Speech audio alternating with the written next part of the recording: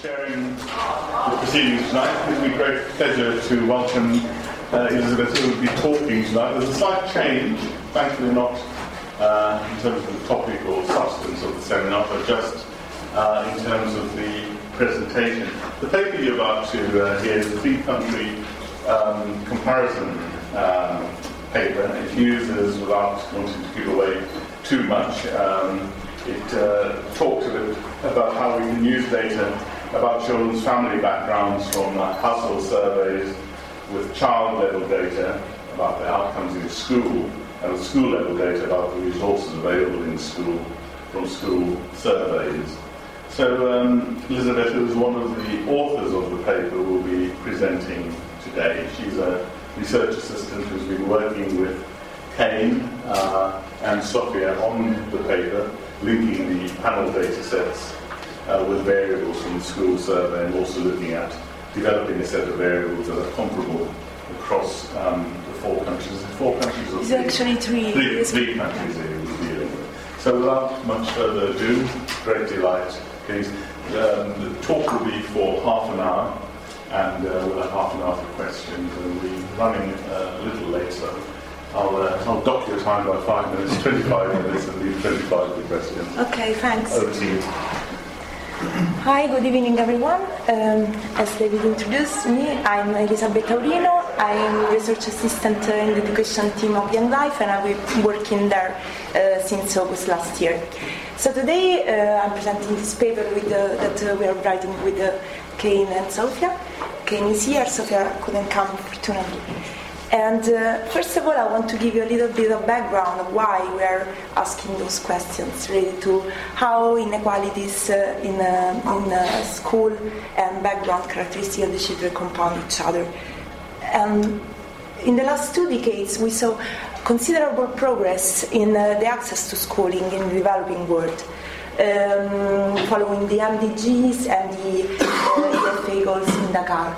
And across in our sample of the 3 countries, Vietnam, Andhra Pradesh and Peru, in fact we can see universal enrollment and or almost universal enrollment in primary schools.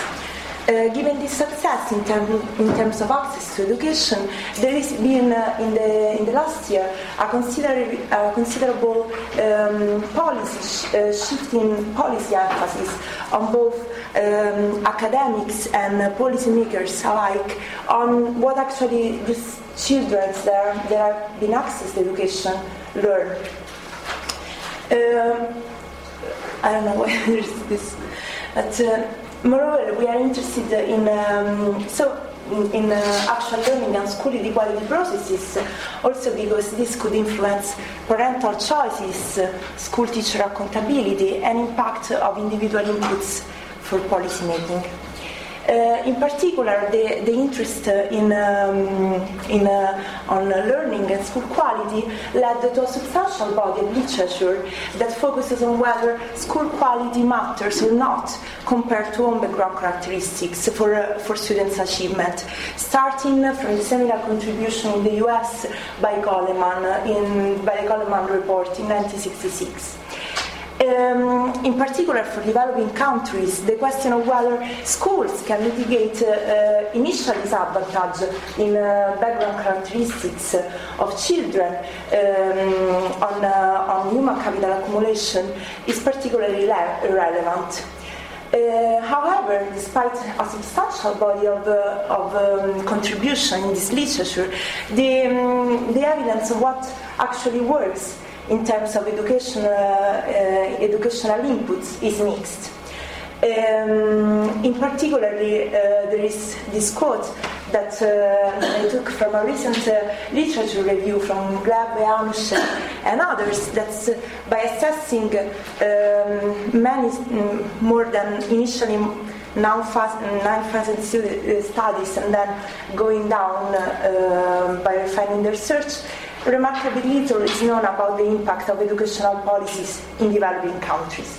So this, there might seem that the impact of educational policies on children's outcome is actually negative.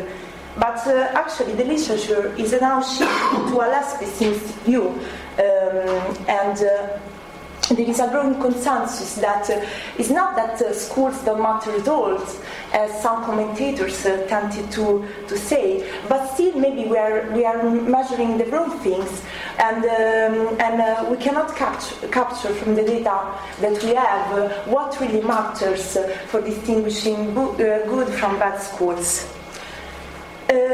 Additionally, understanding educational quality from observational data is complicated by two main constraints. First of all, these are methodological. There are a lot of problems that could bias our estimates of educational inputs on student achievements. This relates to unobserved factors that actually may be correlated with the observed characteristics that are included in the estimates and may bias the estimates itself. Also, there will be endogenous, there will be school factors that affect parental school choices, and also the government may affect their funding depending on observed or unobserved factors. The second constraint that we find when we are trying to understand the relation between educational quality and student achievement is related to measurement. As I was mentioning before, maybe we're not measuring the right things, and it might be the case that we're not capturing the variables that really matter for students' achievements. For instance, the incentives that are faced by students, families, and also teachers, and also other issues related to school organizations. And the last thing that we not consider in those estimates is that there are systems of interactive input that matter. For instance, in India, we find in our data that qualified public teachers are more likely to be absent.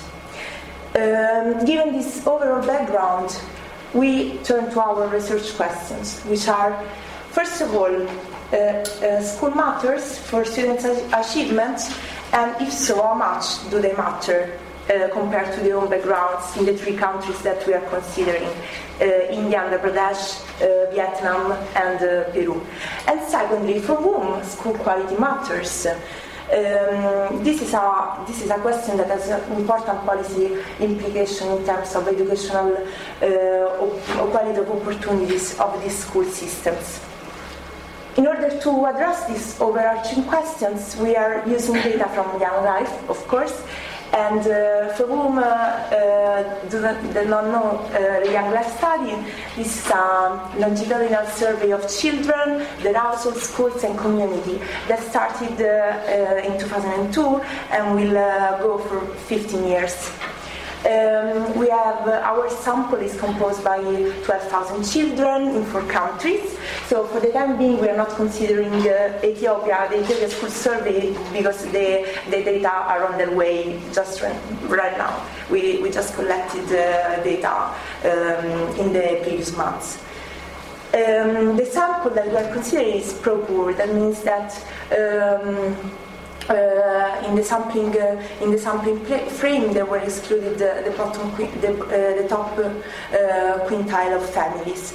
In this sense, our sample is not country representative, but still we have 20 sentinel sites in each country that were selected to reflect the diversity of each different country, rural-urban issues, livelihoods, and ethnicity.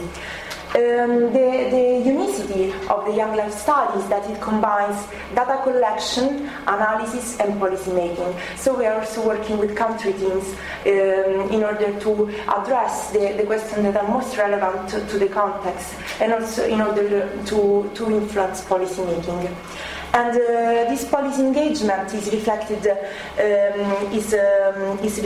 in our main purposes, which are to improve the understanding of the causes and consequences of childhood poverty, and following this, improved understanding, improved policy and practice for children. The Young Life study started as a child household and community questionnaire in 2002, but following the aging of the children that were starting to go to school, a school component was also introduced in 2010. Regarding the child and household survey, we have collected to date 3 rounds of data. The first round is also underway. In this paper, we just use data for the younger cohort children because these are the ones that were followed also into school. And in 2012, children were aged approximately 12 years and typically started school around 2006. We also collect a number of cognitive and non-cognitive measures in order to understand the complexity of child development in also these aspects. And we will use one of these cognitive measures that was collected at preschool age, so when the children were aged 5, in order to control for children's ability before school. This is just to show you an overview how the study is built. Basically, we have 2 cohorts, and the younger cohort was started when they were born, basically, between 0 and 1, and then we have an older cohort. And so this graph basically shows how their age is evolving over time. With respect to the school survey, we have much more variation in the survey design because this choice was made in order to reflect the different policy contexts for education and also the different research policy importance of different topics in each school system.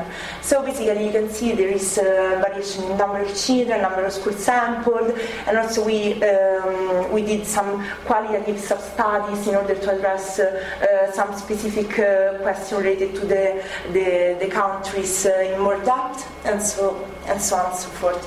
Maybe we can go back to this slide if you have more questions at the end. So basically, these slides just show, in a very quick overview, how the survey, the entirety of the study is done.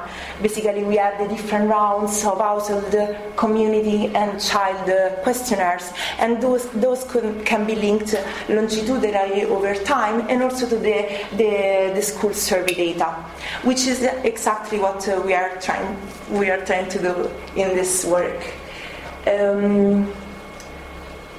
So after this presentation of the Young Life study, I feel that was due to recap a little bit our questions. So first of all, we're asking whether education matter for mitigating initial inequality and for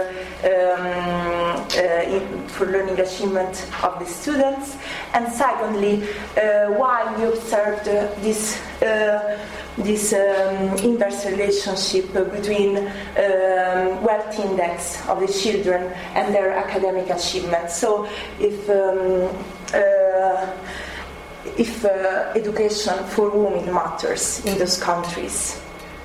So in order to address the first research question, we first proceeded in a very first of all, the analysis that we made was to link the panel information to the school survey data, and then select a core set of key school quality variables.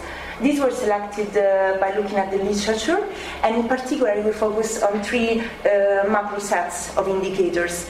The first one is related to the infrastructure and the pedagogical materials that the children can have access to at schools. Then the teacher and principal characteristics, and then a third set related to how the school is organized. So student-teacher ratio, shifts of the school, and so on and so forth. And then we proceeded with a multivariate analysis that I will discuss in more depth in the following slide. With respect to the outcome variables that we are considering as outcomes of the educational process, we are using assessment tests in maths and language as key indicators of school quality. Although we acknowledge that this is a limited analysis because school doesn't impact only on students' achievement in terms of standardized scores, but there are lots of other dimensions that are important, such as, for instance, non-cognitive abilities. But in this specific analysis, we are looking at these relationships. These tests were designed in each country in order to be grade and curriculum appropriate. And then we generated scores using the item response theory models in order to recover the same underlying ability. For instance, the ability to do math or to master the language of each country. To the extent we believe in this capability of the IRT models to recover the ability, we can compare the scores across the countries. So first of all, our analysis proceeded. We started looking at proportional variation explained by home background characteristics and by observable school characteristics, in a way that is usually done in the literature, basically starting with a basic OLS regression. And we find, first of all, as I said, we linked the household panel and school survey in order to be able to control for children's cognitive development prior entering school, and also to address the issue of selection into school. Controlling for these preschool scores, we can see that children home background do play a big role in explaining the variation in test scores. And this role is much more pronounced, as you can see, in Peru and India than in Vietnam. In particular, systems in which background characteristics matter more can be argued to be more inequitable, since they're reproducing advantage or disadvantage also throughout the school systems. So the school system does mitigate initial inequality, but however it enlarges the gap. Just to give you a taste, these are across the 3 countries, the factors that we found that seem to play a bigger role in in being associated with these school achievements. And we can see there is a core set of factors that is common across the 3 countries, which are very standard factors that are found usually in the literature. For instance, nutrition plays a key role, not being from an ethnic minority background. The cognitive score at preschool also play a big role, and then the education of the carer, or in the case of Peru, of the household head. And then we can see that in India and Peru, but not in Vietnam, a wealthier household do play a role in explaining the variation in learning outcomes. And there are other factors in Peru that also seem to be relevant. Consistently with the literature, we also find that observable school inputs do not seem to play much of a role. And this was not surprising, because it's what is usually found. Although we found that also there are some school inputs that seem to matter. These vary across the different contexts, and also this is quite unsurprising because each context is different. There may be different things that may be relevant.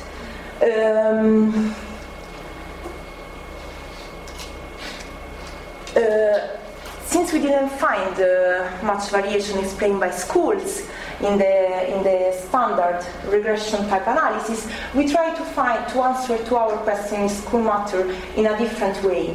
And basically what we did was to calculate school effects in order to capture all the school factors. So the ones linked to the observable characteristic of the schools, which were the same that were captured in the OLS regression, but also those unobservable factors that, as we said at the beginning of the presentation, may be actually the ones that really matter in explaining what distinguishes a good school from a bad school.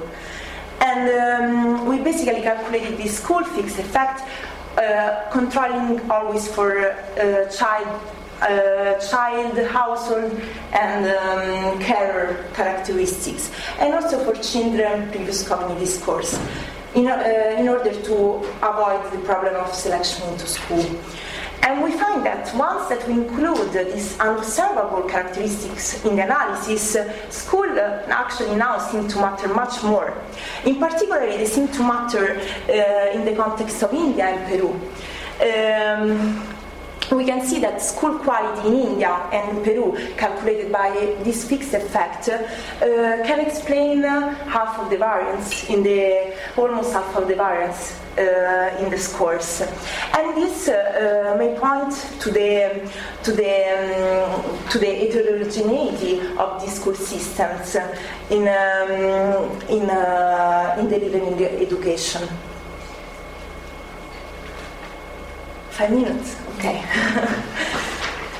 So now let's go to the second part of our investigation, which is our poorer children benefiting less from school quality.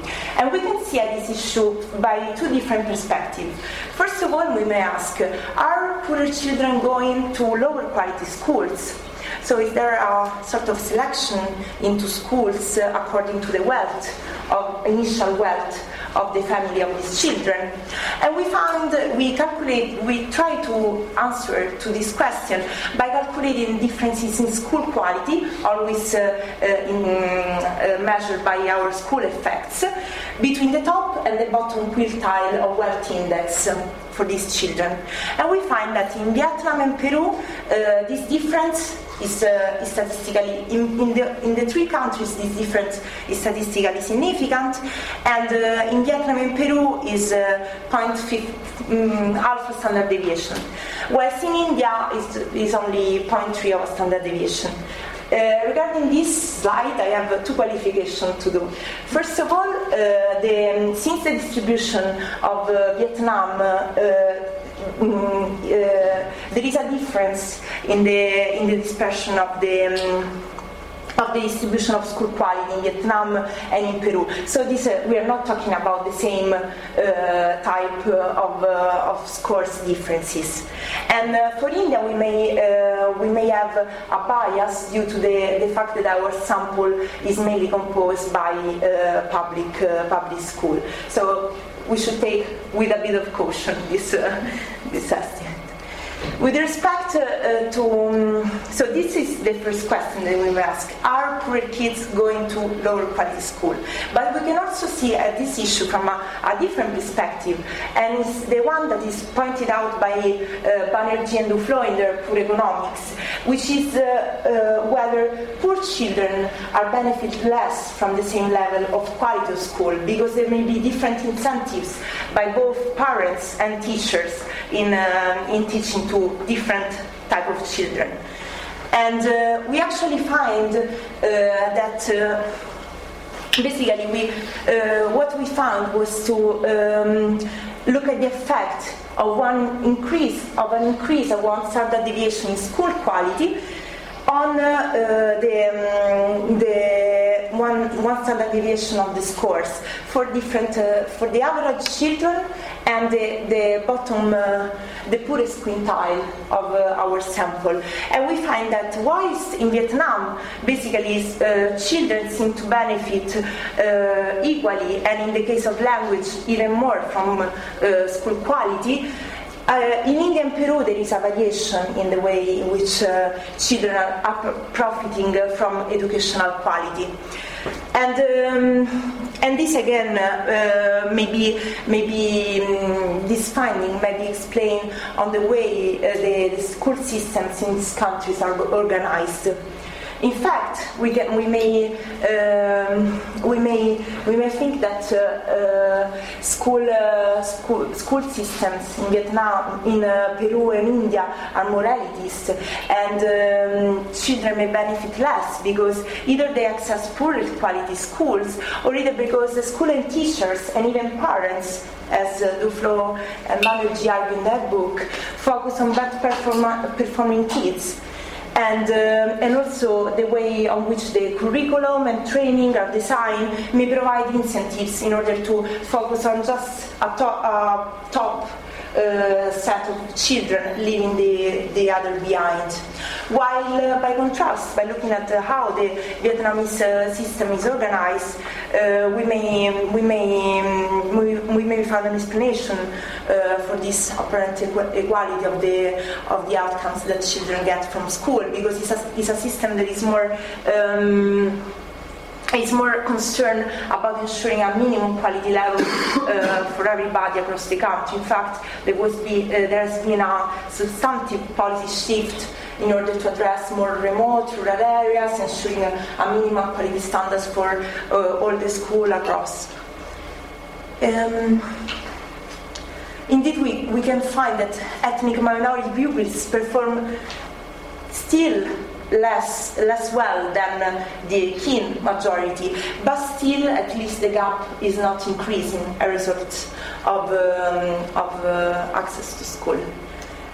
If you want to find more, just the last thing, this was a work in progress, so any comment and discussion will be much appreciated. And if you want to find more, this is the website of Young Life, and this is our email, so much appreciated. Thank you.